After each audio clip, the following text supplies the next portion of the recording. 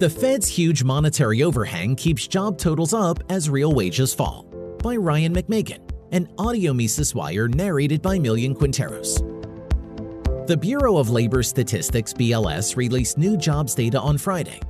According to the report, seasonally adjusted total non-farm jobs rose 311,000 jobs, seasonally adjusted in February, which was nearly 100,000 jobs above expectations.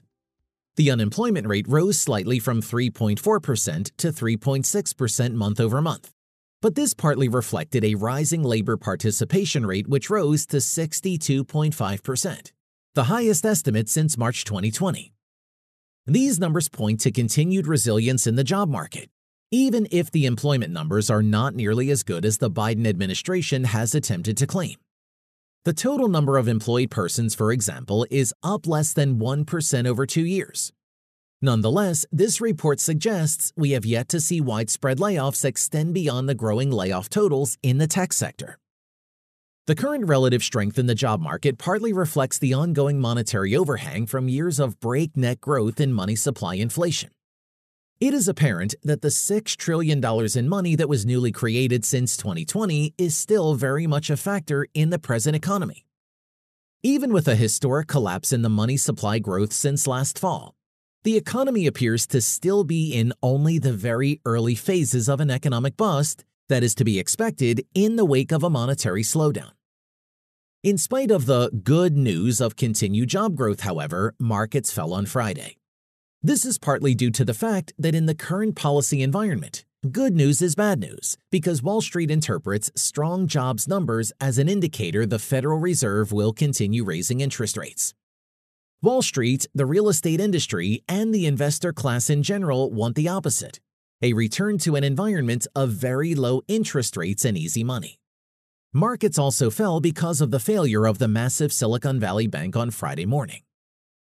Once we take a closer look at the employment numbers and other economic indicators, however, we find plenty of indicators that recession is indeed on the way within the next year. Weak economic data in manufacturing, real wage growth, and home prices all point toward overall economic decline. Weakness in full-time employment. Month-over-month job growth was generally positive. February brought an end to a 6-month trend in employment in which growth in full-time employment was consistently weaker than growth in part-time work. In February, full-time employment grew month over month by 998,000 jobs not seasonally adjusted, while part-time employment grew by only 24,000 jobs. When comparing year-over-year growth, however, the numbers suggest ongoing economic turbulence.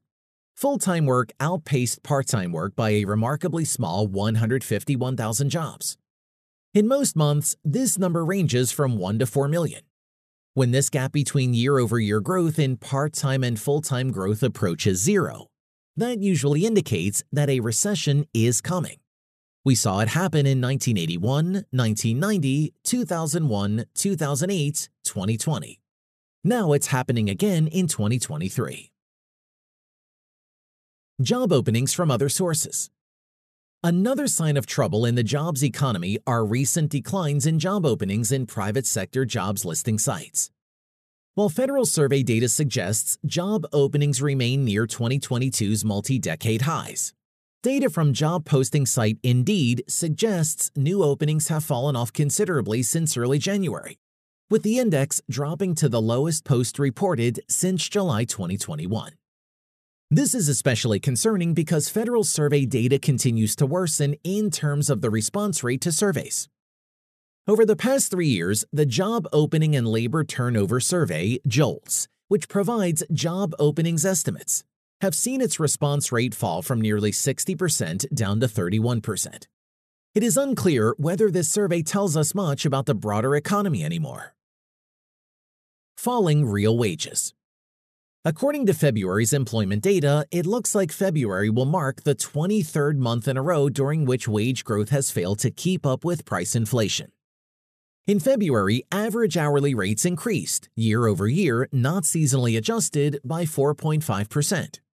Yet the Cleveland Fed's nowcast estimate of price inflation for February suggests price inflation in February was 6.2%.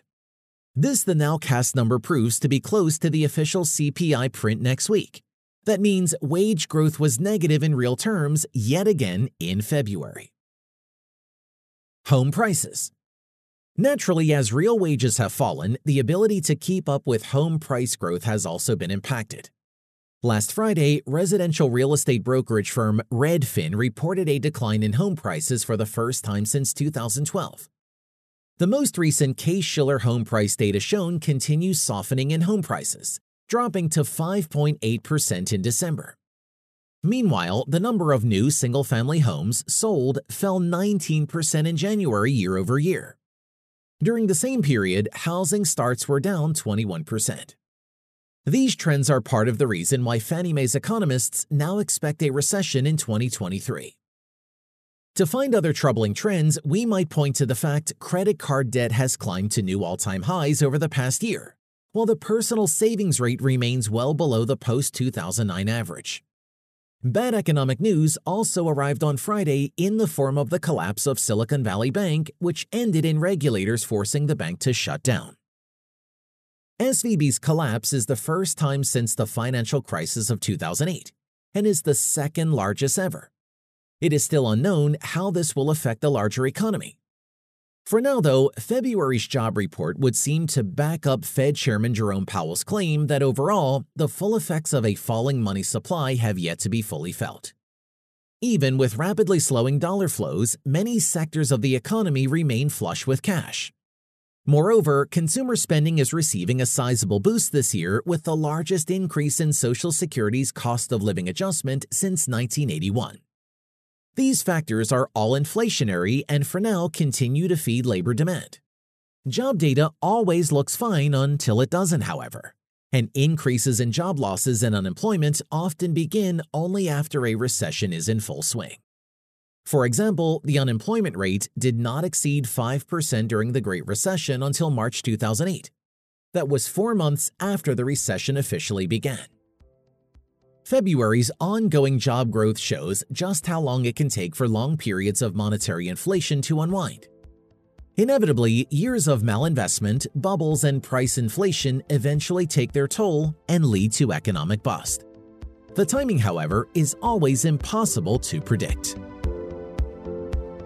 For more content like this, visit Mises.org.